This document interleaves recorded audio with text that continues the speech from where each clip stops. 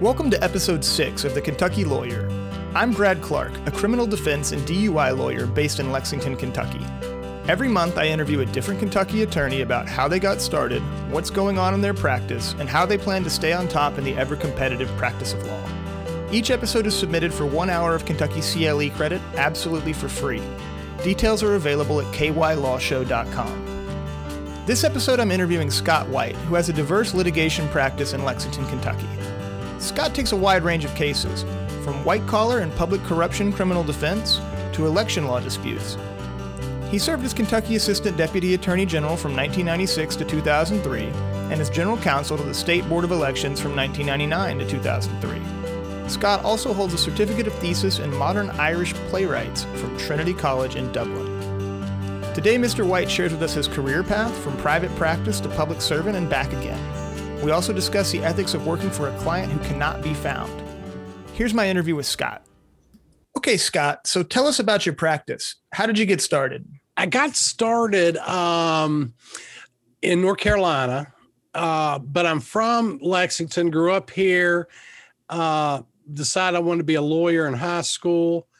Kind of a stereotypical, I fell for the white liberal bait of To Kill a Mockingbird, and read that and said, I want to be Atticus Finch.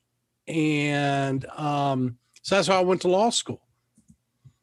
And then when I got out of law school, I went to North Carolina and was with a big firm. But soon after, I joined a really small, about a 15-member firm, and we were trial lawyers. That's what the managing partner described our law practice as, trial lawyers. We tried everything from, drug trafficking cases in federal court to slip and fall cases on a icy sidewalk to business litigation. I mean, if it involved a potential jury, he would take the case. Wow.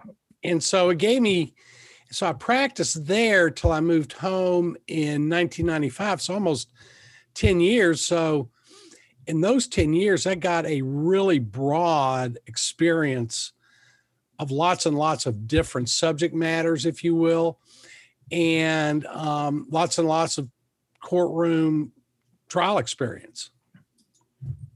That's awesome. And so you were there in North Carolina, I guess, until about 95. Is that right? Yes. What did you do after that? Well, my best friend is Ben Chandler, and we became best friends in high school. My mother and father moved to Versailles right when I started high school. So Ben and I became really close best friends in high school. Our group of you. And then we went to college together, room together, went to law school together, room together. We even did our abroad together. And so when he decided to run for attorney general, he asked me if I'd come home and help and then stay. And the answer was yes. I was always kind of planning to come back to Kentucky anyway. And when I went to North Carolina, I figured we'd be gone for 2 or 3 years, come back. But, you got married right out of law school. You start to have kids, start to develop your own law practice. And, but for that, I would probably still be in North Carolina. Okay. So you went to the Office of the Attorney General. What were you doing there? What division were you in? What was your focus? That was a really interesting experience. The way Ben decided to run the office was he had about a 5-person management team. Of that, 4 of us, including him, were lawyers. And then the actual 6 people, then it was our kind of, our chief pointy head bureaucrat is what we always called him. But somebody that had been in the state government for many, many years. There's about 5 of those kind of people, and they tend to move around every time there's a new election. And so John had been with Ben in the auditor's office. He came with Ben to the AG's office. So John was on the management team, and then our press person. And so we met every week without fail on Mondays. And basically, that's how the office was run. Because at that time we had, maybe 130, 140 lawyers, many divisions.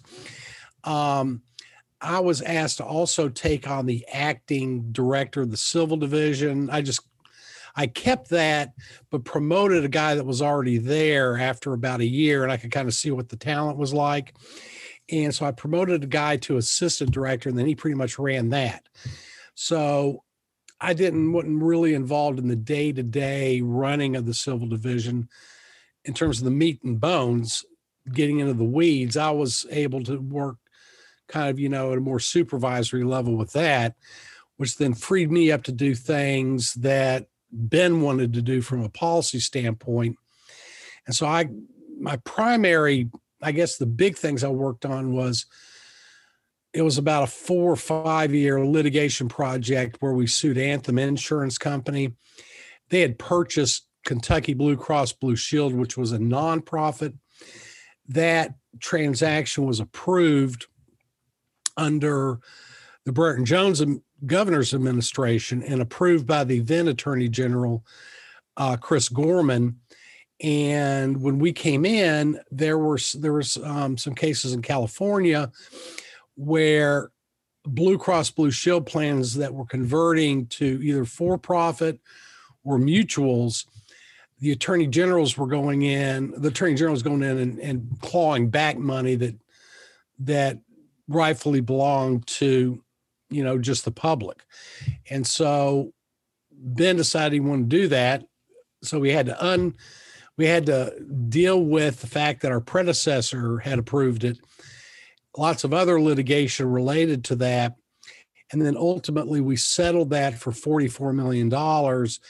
And that became the corpus of a new foundation called the Foundation for a Healthy Kentucky, which has been up and running since, I guess, 2001. It deals with health policy, things like that.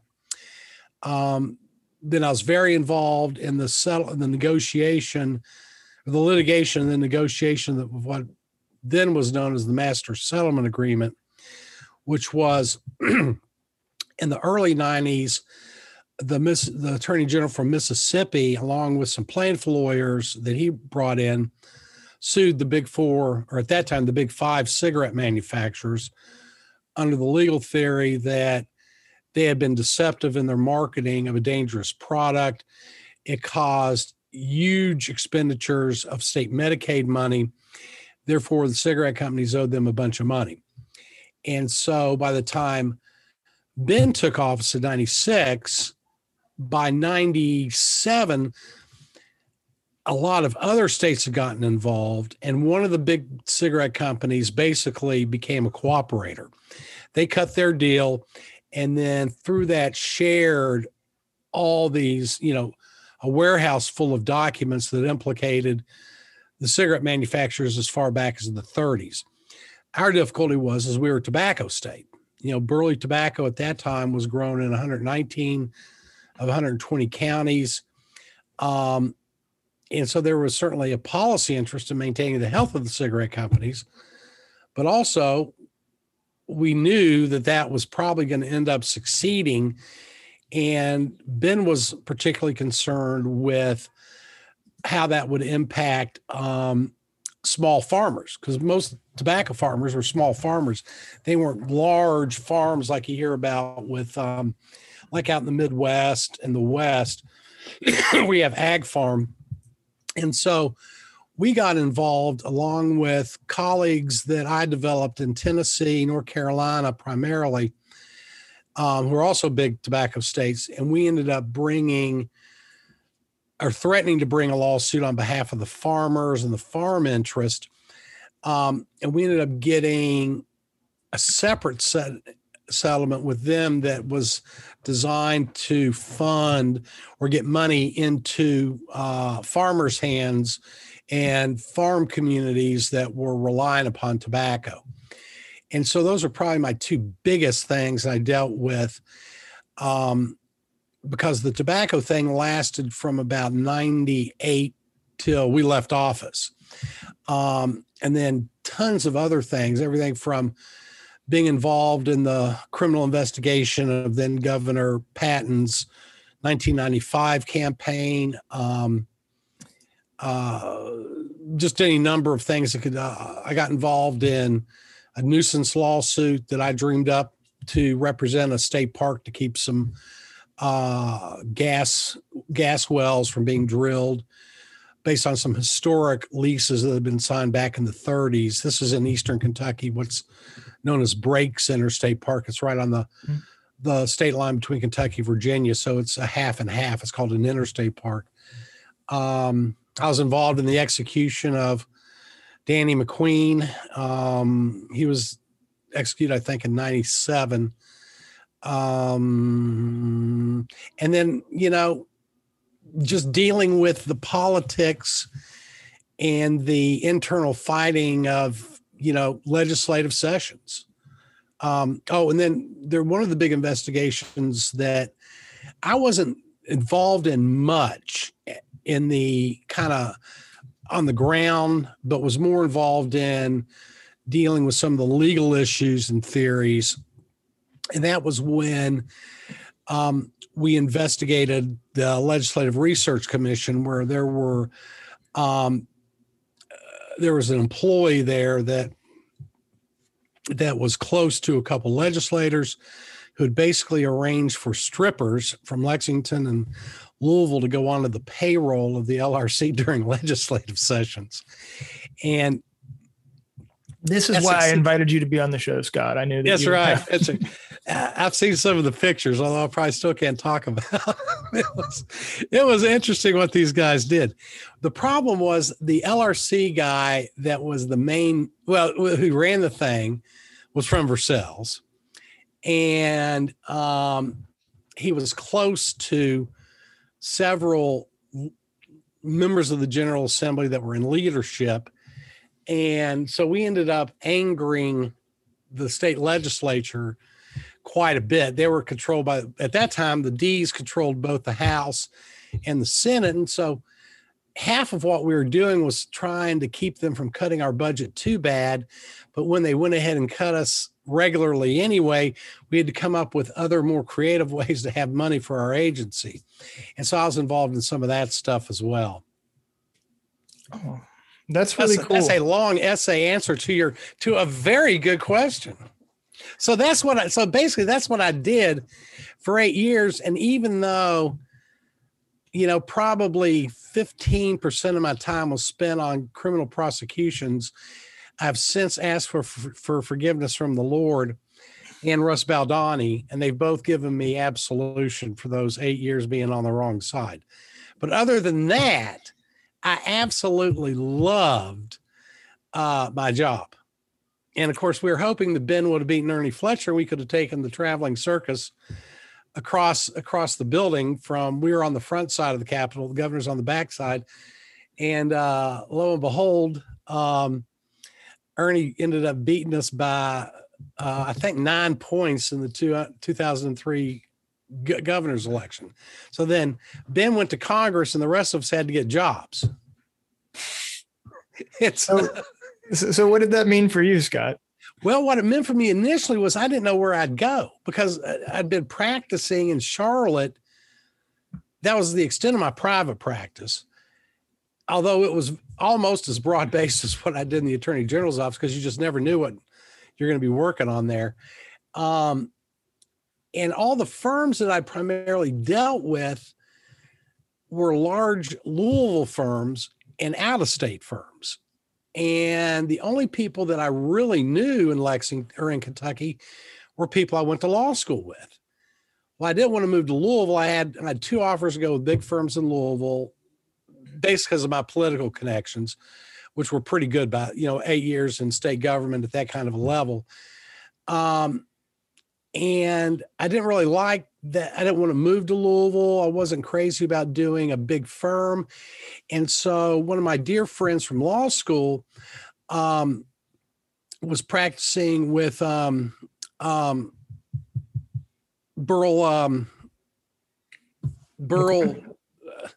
Why can't I call Burl's last name? Talking about Burl McCoy? Burl McCoy, my God, I'm so sorry. Well, so anyway, John Kevin and Burl have been practicing together forever. And John Kevin and I were running one day. I was a big runner back then, despite how I look now. And I was bitching and moaning to JK, and he said, why don't you just come practice with us for a while until things sort out? I met Burl, loved Burl, and ended up practicing there for, I don't know, about 2 years. And it was basically just my own law practice. You know, they got a cut of what I brought in.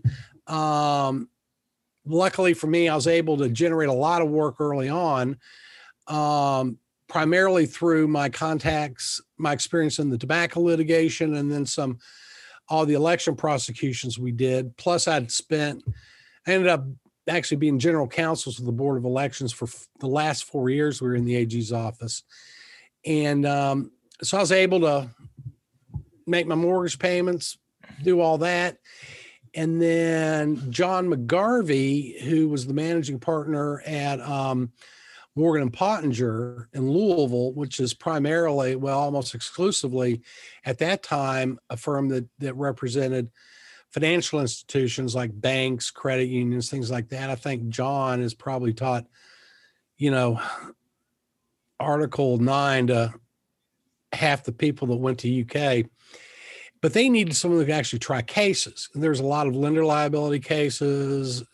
Banks get into fights all the time, and those cases are rarely tried, but they did need to have somebody that could credibly try the cases. And so they had a small Lexington office. And so I ended up joining that firm in 2005 and stayed there till 2016. By that time, I'd become an equity partner.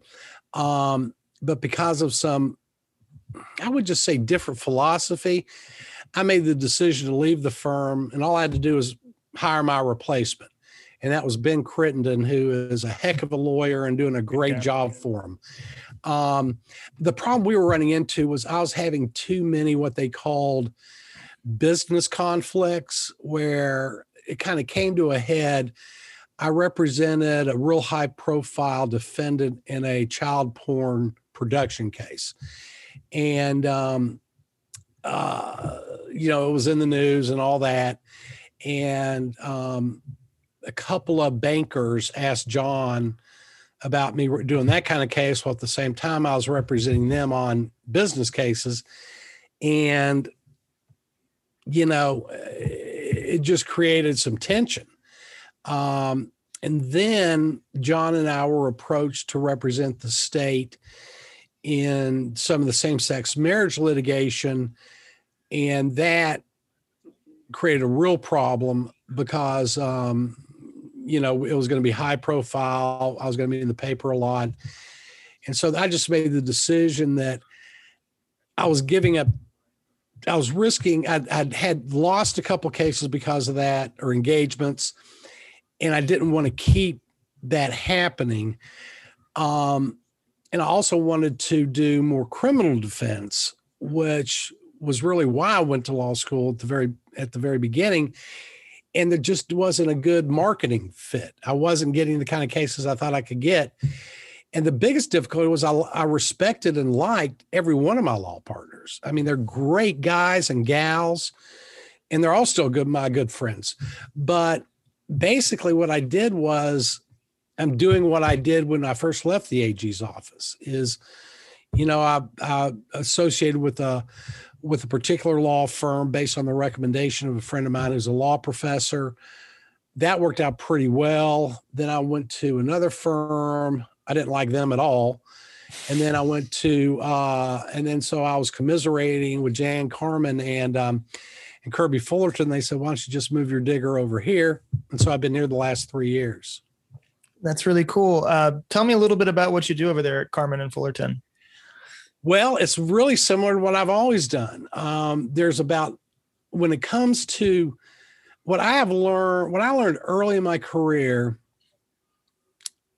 my biggest mentor is a man named Alan Bailey. And I got to tell you a little bit about him, and then absolutely that'll help me answer the question. Is Mr. Bailey grew up really poor on his daddy was a sharecropper in Eastern North Carolina, tobacco, subsistence crops, some small livestock. And Mr. Bailey, and Mr. Bailey was a small guy. He was maybe 5'4", skinny as a rail, smoked big cigars, had an Elvis pompadour, and dressed in very expensive suits tailored for him in New York, but was kind of the stereotypical successful Southern lawyer. And Mr. Bailey joined the Navy when he was 15, lied about his age in World War II, somehow tricked him. And then he served on like warships in the Pacific, even though he wasn't even 18 when the war ended. So then he went to law school at Wake Forest on the GI Bill and opened a law practice in Charlotte, which Charlotte in the late 40s, early 50s was just nothing. The big cities were Winston-Salem, and Raleigh, and maybe even Wilmington. And so he got there and he just started practicing law, hanging out the courthouse, taking cases, didn't matter what kind. Well, by the time he died, he was pretty much considered one of the 3 or 4 greatest trial lawyers in North Carolina in the 20th century.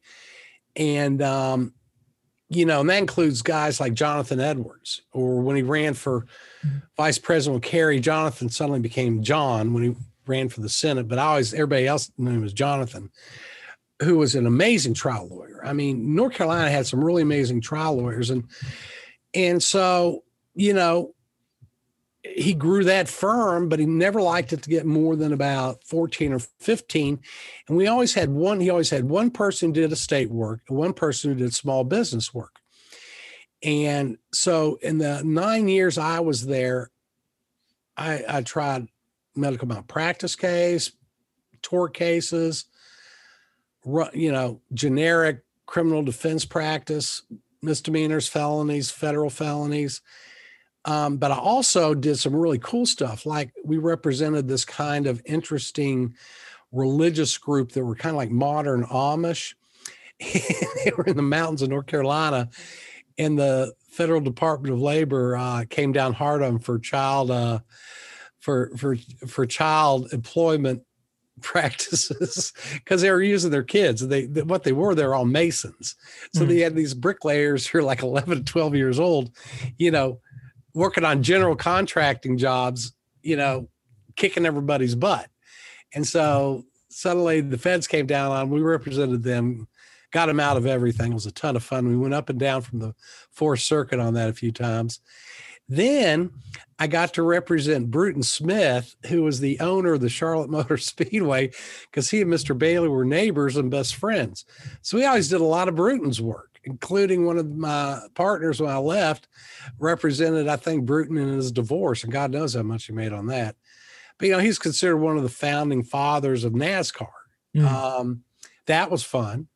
Another one was another good friend of Mr. Bailey's that he just knew everybody. There's a guy named Cy Bayhackle, and he owned tons of radio and TV stations all over the Southeast. Well, when George Shinn was trying to put together an ownership package to buy what became the Charlotte Hornets expansion franchise, it was extremely successful. So then he had these 3 minority shareholders that he needed their balance sheets to be able to present a credible bid to the NBA. And so they got successful. So then he started freezing them all out and terminating their contracts. So Mr. Bayhackle called Mr. Bailey and said, I'm not going to take this laying down from that little punk George Shinn. And so he ended up, I never called him Cy. So suddenly Mr. Bailey didn't have time to do it. I'm doing that case. And so, I definitely loved the cases that would get media attention.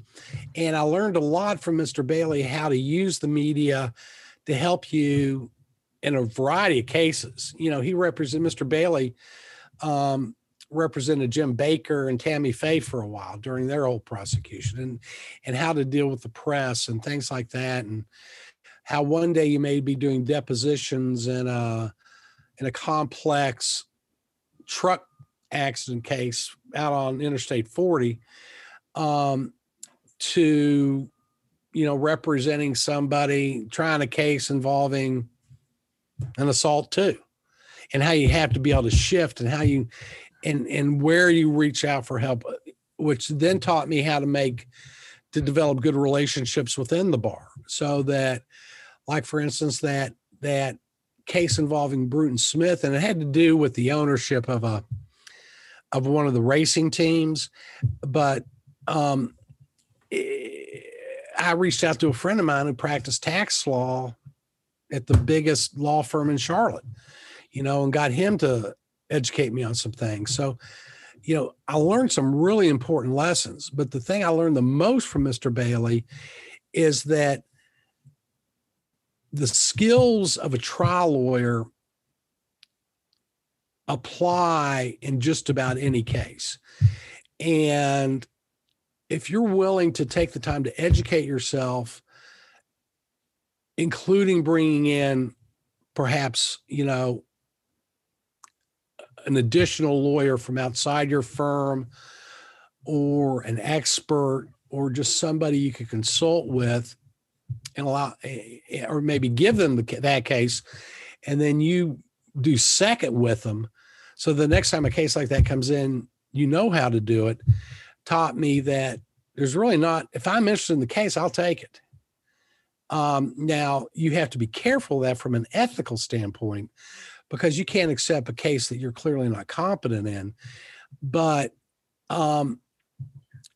generally competence can be lined up, and if you have a good relationship with, various members in the bar, it can be anything from bringing them in as joint counsel to just about you name it. I mean, there's very few areas of the law that I'll just turn down as a matter of fact, because, you never know when that spigot's going to run dry. There's every year UK churns out a bunch of lawyers every year, some percentage of whom will never be very good lawyers or be able to get good jobs. And suddenly they're out there competing with you for everything from, routine criminal cases to, domestic relations. I'm not going to speak to the Fayette County Bar, but, there are plenty of lawyers out there that are doing legal work that have never been mentored or trained out other than law school, and just kind of watching things. Some of them do really, really well, but sadly, a bunch of them don't do very well. But yet they're competitors. And so that's why I'm always more inclined than not, until, probably the last 4 or 5 years of my career, to generally take a case. And that was something that Mr. Bailey taught me and he also taught me, we regularly went against big firms, not necessarily in tort cases or criminal cases, but in the non-tort litigation we did, or particularly like when we took on some voting rights cases, some 1983 excessive force cases, we were going against huge firms. And of course, the first time I got in a big case like that, and I looked the lawyer up in Martindale Hubble, they were both Harvard grads. And I was convinced that I was going to get my butt kicked and these people needed to hire somebody else. And I went into Mr. Bailey and I said, I just don't know if I'm good enough. And he said, I'll worry about that, you blankety blank blank. For a good Baptist, sometimes he would lapse into profanity, shall we say. And, that helped me overcome that, just that insecurity that, I went to a state law school, and maybe I'm not as good as these men and women at other big law firms. And, I've just not found that to be true.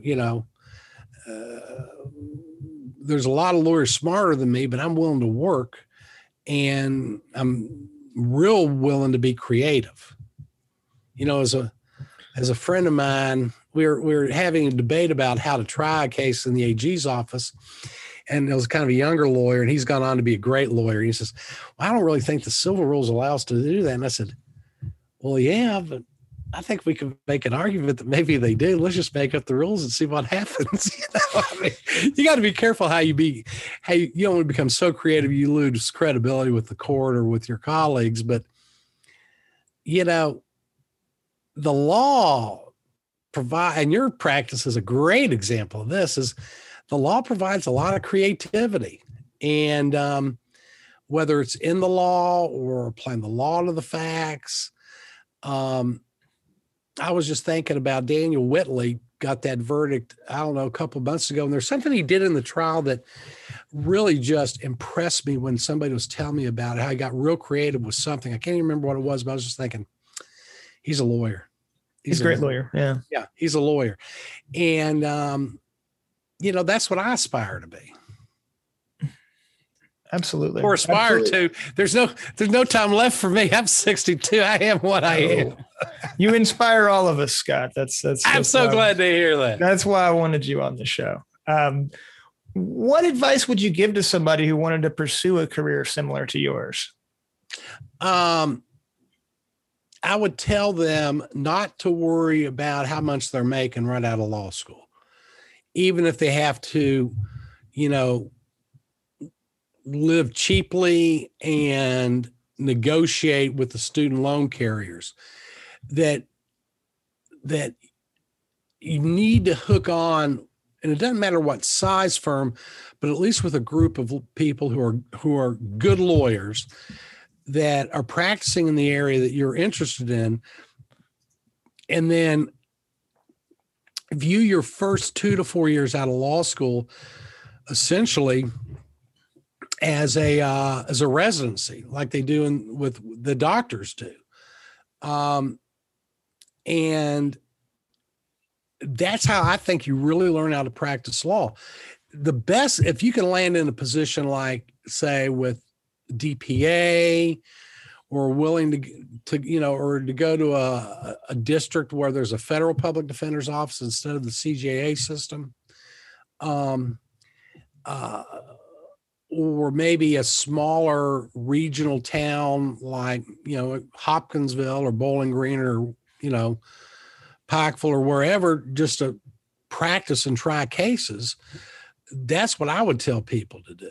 Is there's a lot of lawyers. What I found, this isn't quite the advantage it used to be because of the enormous impact of mediation and plea bargaining that you see in modern practice today, where at times you can feel like an insurance adjuster, whether you're negotiating a plea or negotiating a civil outcome. Is there's a lot of lawyers that are afraid to go in a courtroom, and I get that. It's an anxiety producing event. I can't think of a single case where I've tried where I didn't think going into it, I'm going to have a panic attack and lose my mind and wind up at Eastern State Hospital. That doesn't go away? You're telling me I'm going to keep doing that? You're screwed, man. You're screwed. That's why so many lawyers turn out to be drunks. But it's if you've got good trial skills, I believe that will always be marketable, certainly on the criminal side. If you have a healthy state court criminal practice, you can try cases. Now it's harder in the federal system because they get to pick and choose.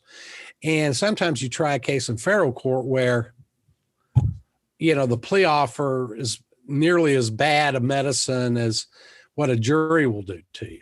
And so you'll try some of those. But, when I first got out of law school in the mid 80s, it was hard to try a criminal case only because it was hard to get time.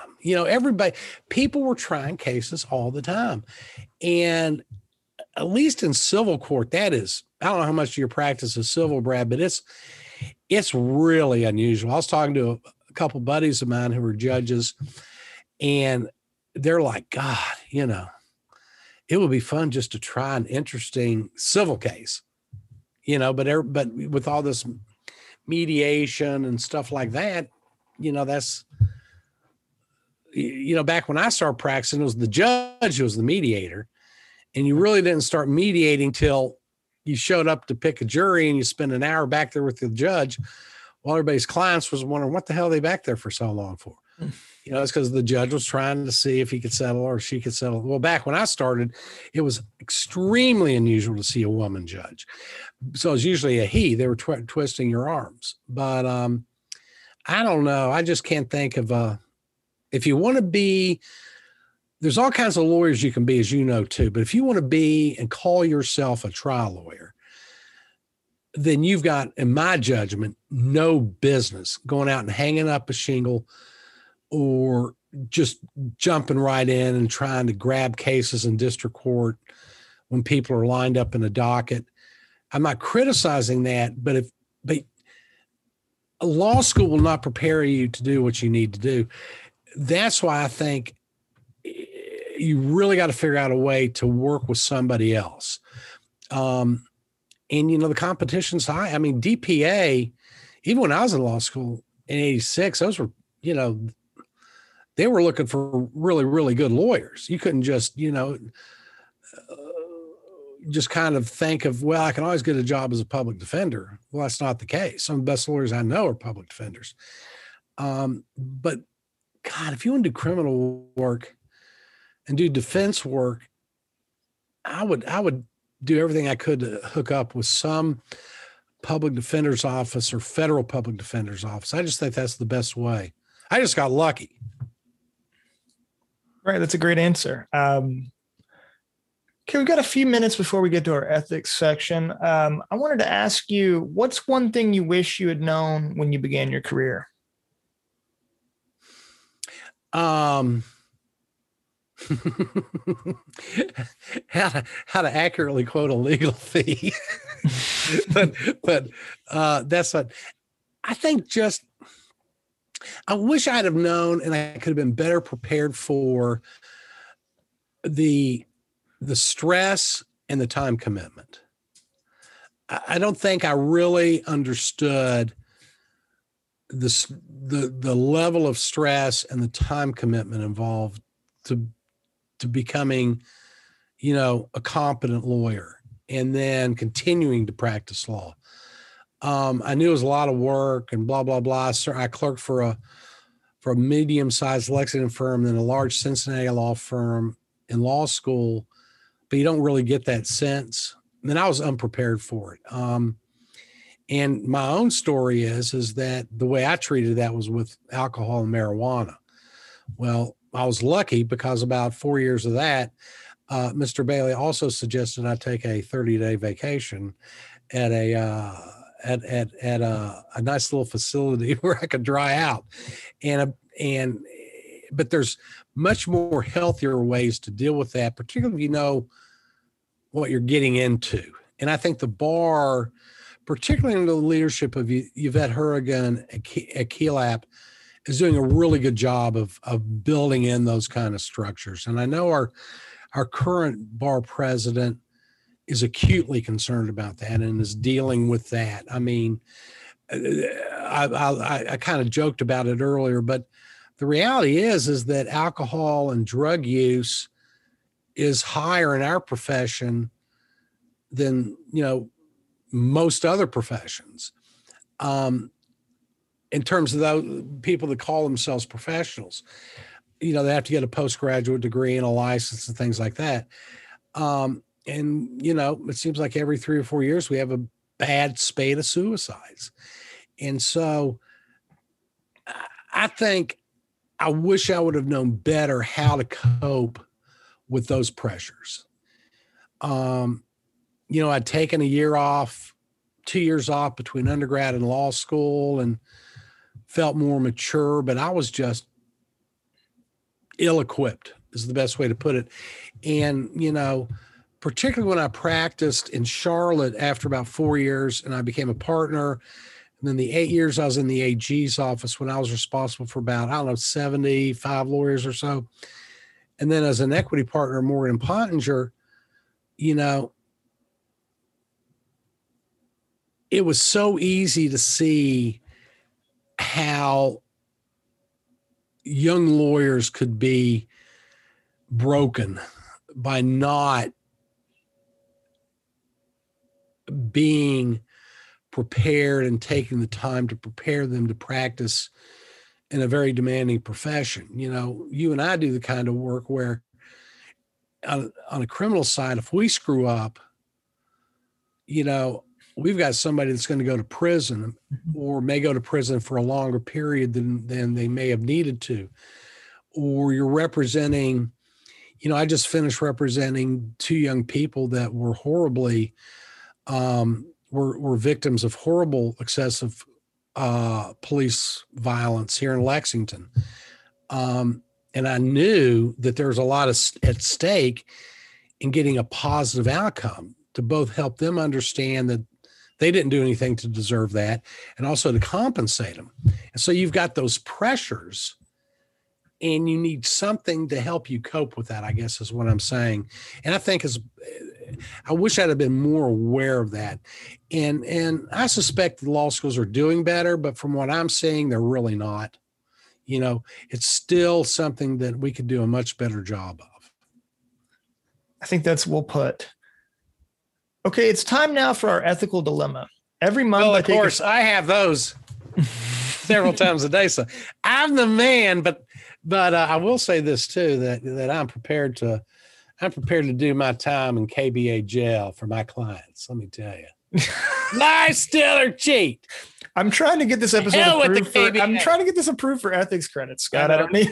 I know they know I love them. I've got one case over there now. I've usually got a case over there, and I love them all. I was on Key Lab forever. They know me well enough to know that I'm poking them. I know. We all are. I'm not doing anything unethical. Absolutely nothing unethical on this show. Okay, it's time for our ethical dilemma. Every month, I take a few minutes out of each episode to propose an attorney ethics hypothetical for our guest. These hypotheticals are based on Kentucky bar opinions and real MPRE questions. Each segment lasts about 15 minutes or 0.25 hours. Listen to all 12 monthly episodes of our podcast in a year, and you walk away with enough continuing education and ethics credits for that year. Today's hypothetical has to do with the ethical obligations of a lawyer who is unable to locate his or her client. Scott, are you ready? I am. All right. And this comes to us from KBA Ethics Opinion E-433 that was issued May 19th of 2012. So, what are the ethical obligations of a lawyer who has funds or property belonging to a client who cannot be located? Well, I read that ethics opinion, as I told you last week, but I didn't get a chance to reread it today. I will tell you the quick answer would be, it's not mine, and I better call the bar to find out what I can do. But, obviously, other than that, I think what I would do is there are tools available to us as lawyers to really try to track somebody down. But failing that, I would seek guidance from the bar. I wouldn't do anything on my own with something like that. Even with an ethics opinion, I'd still feel compelled to call that hotline. So that's a heck of a cop-out answer, wasn't it? It is. That's fine. That's fine. We'll get to the real answer here in a second. But without breaking any confidentiality rules, because we wouldn't do that, has a client ever left you with any weird property that you had to dispose of? And what was it? Yes. It was actually in Charlotte. It was one of the lawyers in our office did a ton of domestic or family practice and did it on a big, he was like one of the 5 lawyers. If you got to really hire someone to be a terrier, Russ was the guy. And so it was these couple that collected Hubble figurines that are like these small little ceramic things made in Germany for like decades, I guess. But we had like 80 of them with a value. The total value was like 30 grand. And this was back in like 88 or 89. I was still a young lawyer where I had to say, yes, I'll help you on those kind of things. And then he just disappeared. We couldn't find him. And so we had all these, obviously we couldn't put them in a trust account because they were, tangible property. And so, but what we had done was we had them in these shipping containers, like boxes that they came in, but somehow the judge tricked us. Well, I should say me, because Russ got very angry when I came back and said what the judge said we had to do was we had to keep possession of these until that got worked out. Well, it all got worked out, but then we couldn't find him. And so we had all these Hubble ceramics back in the storage room. And like I had wrapped old blankets around it. I mean, all kinds of stuff. We eventually found him. But I do know that we called the bar to ask for help as to what to do, because it was like 3 or 4 months. He just disappeared. Yeah. No. We hung on to it, and what the bar told us then, again, this would have been 88 or 89, was just hang on to it, once a month or so, try to make an inquiry, but you've pretty much done all you can, and just see if he surfaces, come back in a year. And he surfaced. He had gone to clear his mind to somewhere in Central America. And of course, that's before cell phones and stuff like that. So we didn't even know he'd left the country. I had a client of mine. We got done doing a long and involved proffer with the DEA and the Assistant United States Attorney. And at the end of it, he's like, everybody's like, you did a good job, whatever. And he's like, hey, is there any way I could get those garbage bags that were in the back of my car back? And he wasn't going anywhere. Let's be clear. He was in custody. Yeah.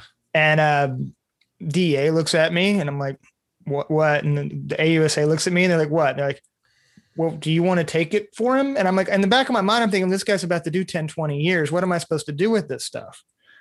So, but I am a client-centered attorney. Yes, you are. Yes, and I believe that if a client wants something done and it's not illegal and it's not unethical, I'm going to try to help them do it. And so I went to the impound lot, and the local DEA agent gave me these 3 garbage bags full of stuff. And so what I remember from it was a lot of toys for a child, very sad, a bathroom vanity mirror, and then a Louis Vuitton backpack with a new pair of Air Force Ones in it. Ooh. Yeah. So, Did you decide the Air Force Ones really were part of your fee? Well, here's what happened, right? So the client, after we did the proffer, didn't end up being able to retain my full services.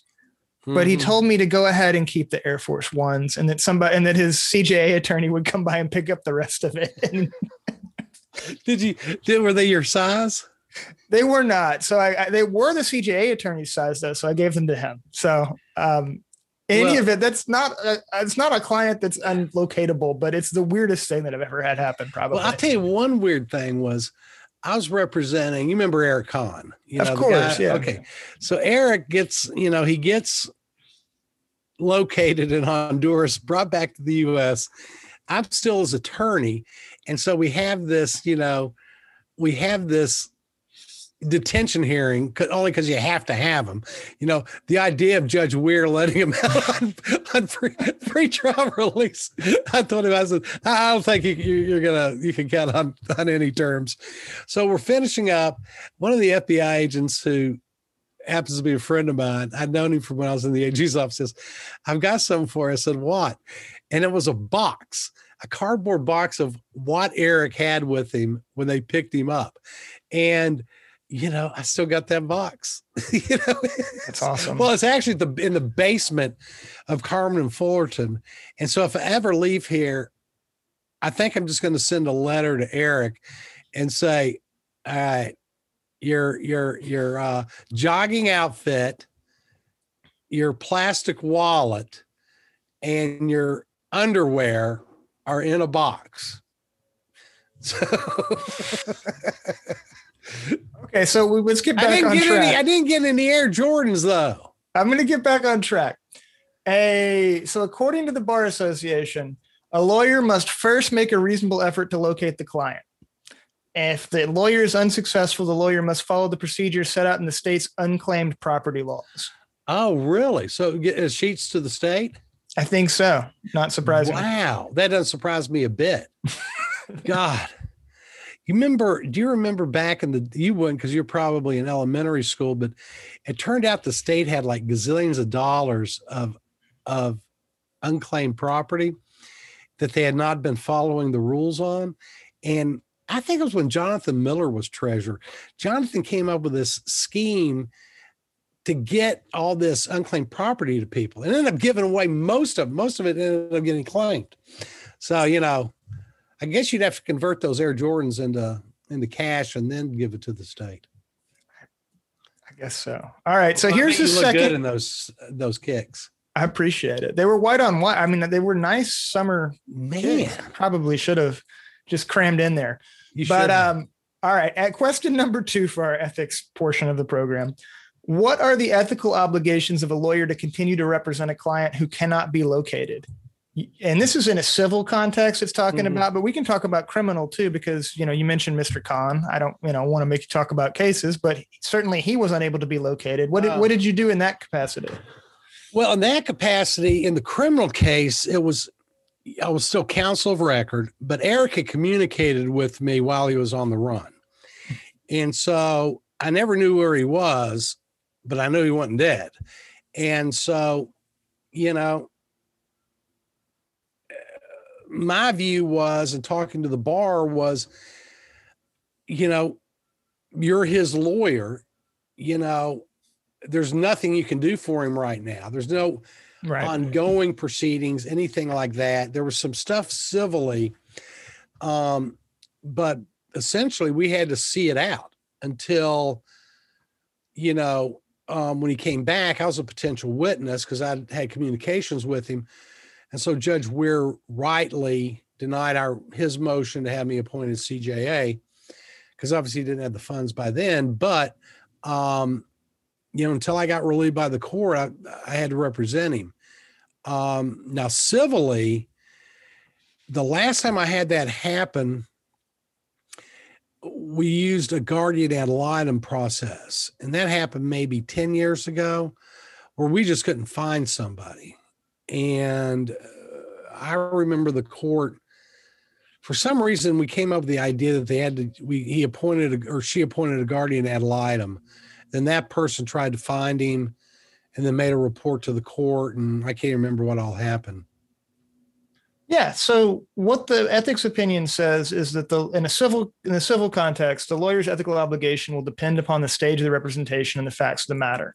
In most civil matters, the lawyer will have to withdraw because the lawyer will likely be unable to meet the ethical obligations imposed by the rules of professional conduct without the client's participation.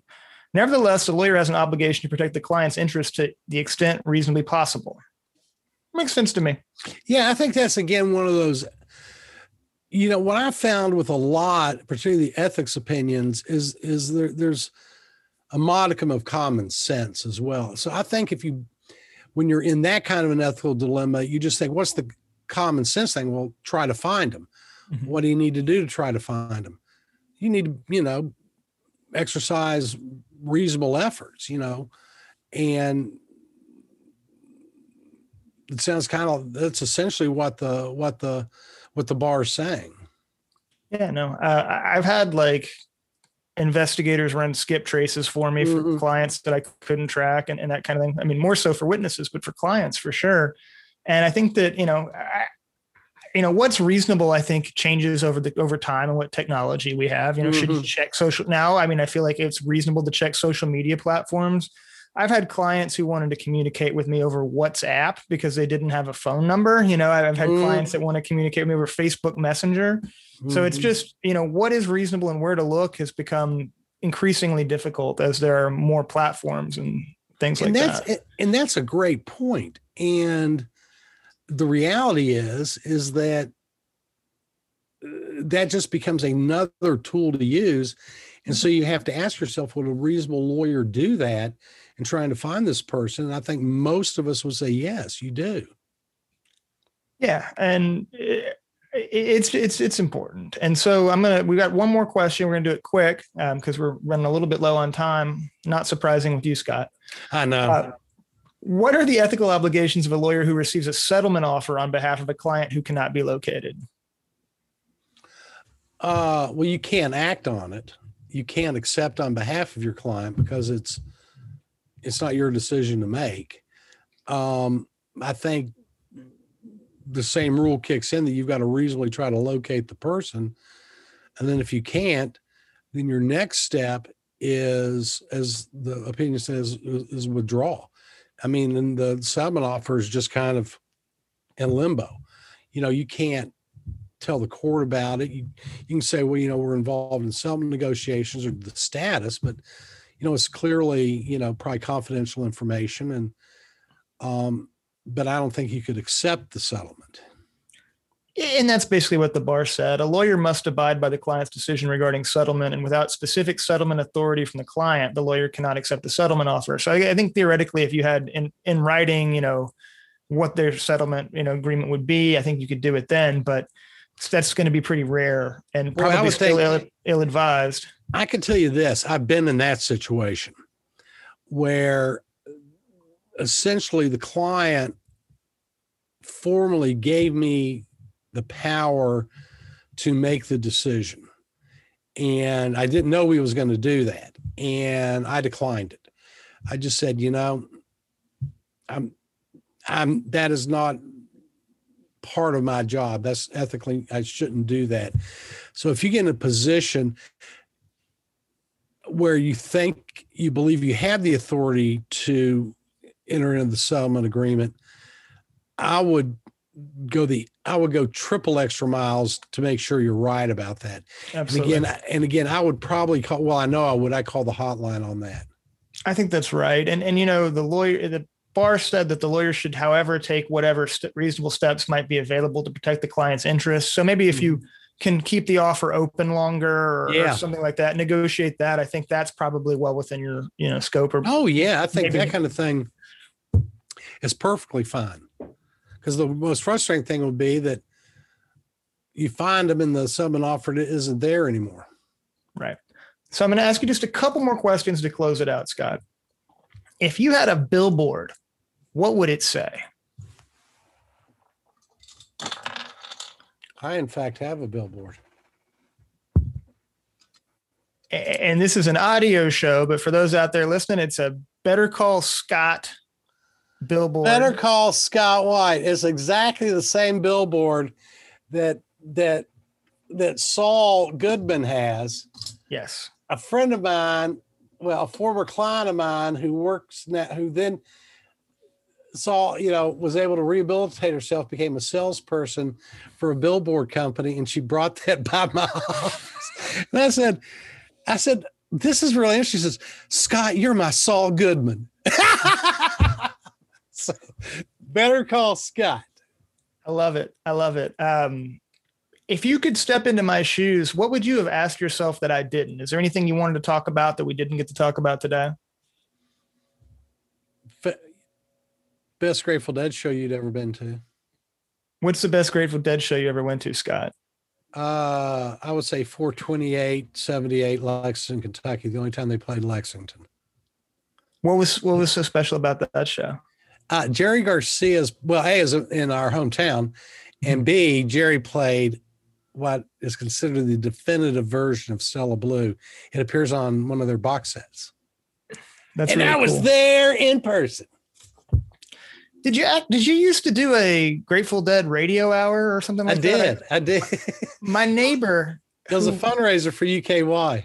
My neighbor, whose name I'm forgetting, I just met him at a picnic yesterday. He told me to ask you about that. Where do you live?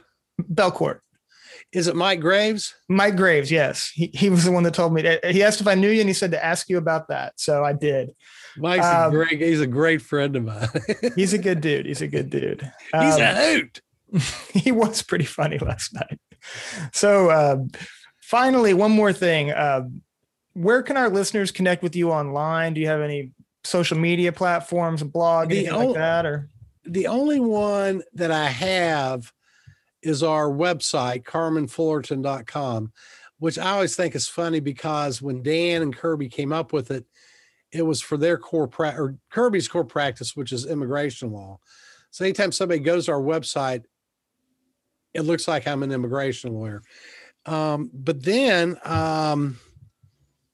that's the only way I know to do it.